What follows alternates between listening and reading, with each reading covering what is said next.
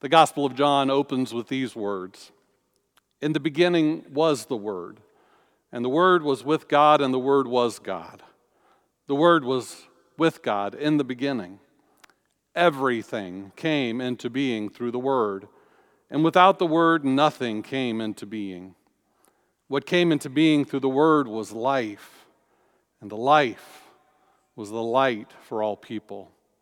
The light shines in the darkness, and the darkness doesn't extinguish the light." Similarly, the prophet Isaiah once said, "The people walking in darkness have seen a great light. On those living in a pitch-dark land, light has dawned." And Jesus even said of himself, "I am the light of the world. Whoever follows me won't walk in darkness, but will have the light of life." Do you hear the common theme? Light, shining in the darkness. Light, a great light that is life. I have a friend named Charlie who lives in North Carolina. He's been a scout leader. He likes to tell the story of one fated day hike with a group of young scouts. You know the theme of scouting, be prepared. Well, they were prepared for a day hike, but they weren't prepared for the hike that they actually experienced. They got started a little bit late. They had some car trouble, which delayed them even further. And when they got to the trail, which they had been told was pretty easy, it turned out to be much harder. And the younger scouts struggled and slowed them down. They even took a wrong turn on the trail, which meant they were lost for a little bit. And by the time the time came that they were supposed to be back in their cars and heading back home, they were still deep on the trail, and it was getting dark. They were prepared for a day hike. They weren't prepared for a hike in the dark. The boys started getting scared. The leaders started getting nervous, knowing they were responsible and that parents were waiting. This was before cell phones. And so they started stumbling their way through the dark in the mountains, down a trail they weren't familiar with. But when one of their breaks, one of the leaders was kind of rummaging through his backpack, not a big backpack, it was just a day pack, but he discovered that he had actually been carrying some little tea lights and some matches from a previous camping trip. They were just luckily still there. And so they took those little candles and they passed them out among the boys and they lit them. And those scouts walked down the mountain, each one holding just a little tea light, a fragile little flame, guarding it so they didn't blow it out or drop it or the wind blow it out. And those little tea lights led them home to safety. Similarly, I led a group of students, well, I didn't lead them, I was part of a group of students who went on a hike in Guatemala up an active volcano. We left on that trip in the middle of the afternoon on purpose because we wanted to reach the summit at sunset. We hired guides. They led us on a well-worn path, solid ground. It was a steep hike. It was a hard hike. But when we got to the top, the view was spectacular as the sun was setting, and there was actually an active lava flow. We got to spend, I don't know how long there, on top of a volcano at night. It was gorgeous, stars in the sky. We actually sat down and ate our dinner right next to the lava as it flowed past us. It was incredible. Now, they told us that we needed to bring flashlights with us because we'd be coming back down the trail at night in the dark. And so I packed a little travel-size flashlight. But they didn't take us back down the trail that we were familiar with, the well-trodden trail. They led us on a different trail that was more steep, more narrow.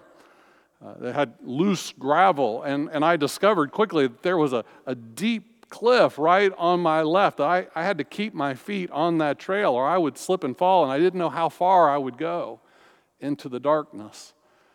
So even though my light wasn't too great, I wished I'd had a bigger flashlight. I kept that light on that edge of the trail all the way down just to make sure my foot didn't slip. As excited as I had been to be on top of the volcano, I have to admit, I might have been even more excited when we got down to the bottom and I knew we were all safe and sound. Light.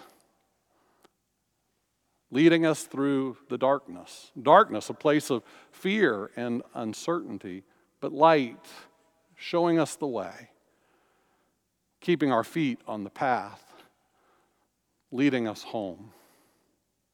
Light, of course, is a major symbol of this Christmas season. In fact, part of how you know the season has arrived is when people start hanging lights on their house. It seemed like people did it a little bit earlier this year. If we were here together tonight, celebrating Christmas Eve in this place, there would come a point in the service where we would light candles. We would share that light among us. And of course, the Christmas lights we hang at our house, or the candle lights that we hold in the service as we sing Silent Night, remind us of a special night that Christ was born and that He was the light, is the light that shines in the darkness. Silent night, holy night, all is calm, all is bright. We associate these Christmas lights with Jesus, who said of Himself, "I am the light of the world." We celebrate his miraculous birth in the same way we might celebrate a bright, new dawning day after a long, difficult, dark night. If you think about it, light is an interesting metaphor to apply to a person. To say that Jesus is the light of the world. Who else have we ever called a light as a person? What could we possibly mean when we say that Jesus is the light? I think it's probably foreign to us because light is so common now. It's so easily accessible. I suspect you have a cell phone in your hand or in your pocket or in your purse right now that you could pull out and it has a powerful flashlight, more powerful than my little flashlight. Walk into your house, just flip a switch and the lights come on. We have street lamps that keep our streets well lit at night. Heck, here at church, we have lights that come on just automatically when you walk in the room. Now, occasionally you have to wave your arms to keep them on. They're motion censored. Light is everywhere. But not so in biblical times. Light was for the day. The nighttime was dark. There might have been stars in the sky. There might be a full moon to light up the night a little bit. People had oil lamps, but oil was expensive. And so daytime was for waking and for work.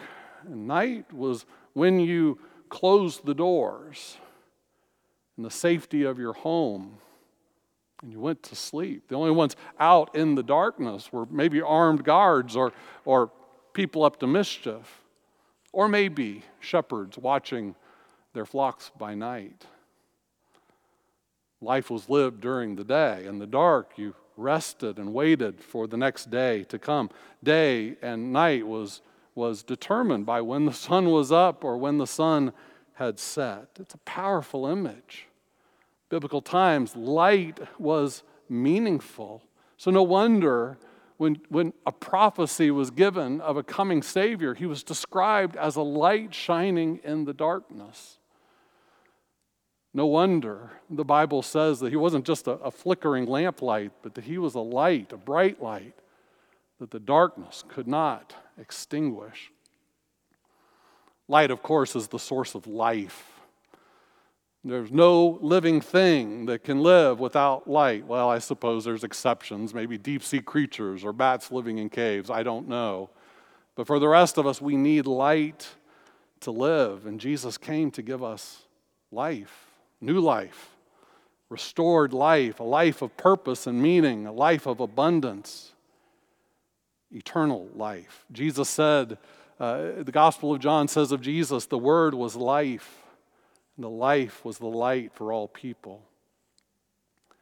Light, of course, shows us the way, like the examples I gave, lighting up a path, sort of like that Christmas star that led the wise men to find Jesus in a manger. Later, Jesus would say of himself, I am the way, the truth, and the life.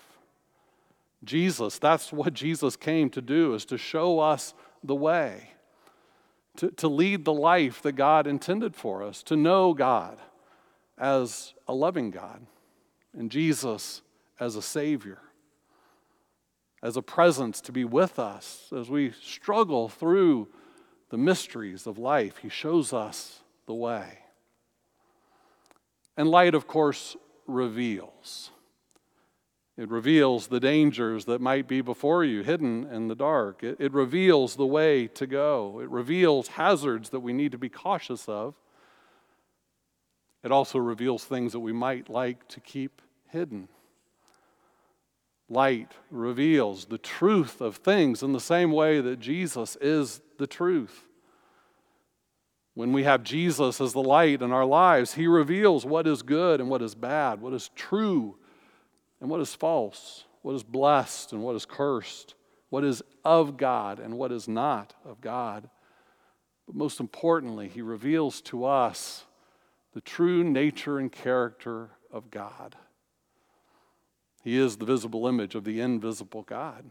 Jesus reveals to us as the light who God really is, a God who's for us and not against us. And then finally, we could say probably many more things about light. It is a source of life. It is the way that we know the way to go. It does reveal. But light is also intended to be shared. Just as the moon is not actually a source of light, it's just a reflection of the sun, we also are meant to be a reflection of the light of Christ in the world. Christ's light is meant to be shown through us, to be reflected in us through our words, our deeds, our actions, our habits, the way we live in relationship with Christ. We can never forget that Jesus didn't only say he was the light of the world. He also said, you and I are the light of the world. A city on atop of a hill can't be hidden. Neither do people light a lamp and put it under a basket. Instead, they put it on top of a lampstand, and it shines on all who are in the house. In the same way, let your light shine before people so they can see the good things you do and praise your Father who is in heaven. Really, friends, this is what Christmas is about. It's about knowing the light, about embracing the light, about welcoming the light into our lives and sharing that light with others. Christmas is more than the food we eat and the decorations in our house and the traditions and the travel and the presents. It's even more than our traditions in worship and the carols we sing, as wonderful as they are. Because Christmas is about a person.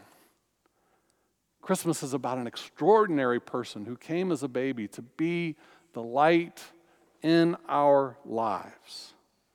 Christmas is about Christ, the way he lights up ordinary people like you and me so that we can be lights for others. Howard Thurman once said, I will light candles this Christmas, candles of joy despite all the sadness, candles of hope where despair keeps watch, candles of courage for fears ever present, candles of peace for tempest-tossed days, candles of grace to ease heavy burdens, candles of love to inspire all my living, candles that will burn all year long. Now, if we were together tonight here in the sanctuary, and in just a few moments we would turn off all the lights, and we would just have one candle burning, the Christ candle on the Advent wreath. And we would light candles from that candle, and we would begin to share that light through the sanctuary. Each one of us would light someone else's candle, just as someone lit ours. And as we light these candles tonight, we invite you to do that at home, to light your own candles so that you can be part of that. But I want to say a word about the sharing. Friends, we've been through a dark year. This is a dark moment for many people, and they desperately need the light of Christ to be shared with them, perhaps for the first time, perhaps again, as a reminder that Christ is with them in their darkness. And so tonight I would encourage you not just to light a candle as a ritual, but may it be a motivator. May it be an example to do something more. Perhaps when the service ends, it's time to give someone a call, just to tell them you love them and you're thinking of them this Christmas. Maybe it's time to write them a note or a text or an email. Maybe there's a neighbor you need to take a plate of food over. Maybe the light that you share is an action, a word, a deed. Maybe there's someone you know that would love to see this service, and you send them a link when we're done. I don't know what it is for you, but may the light we share this year be more than just the lighting of a candle. May it be the light of Christ. And as it's been shared with us, may we pass it on to others. Find some way tonight to make that light known to someone who perhaps is in darkness.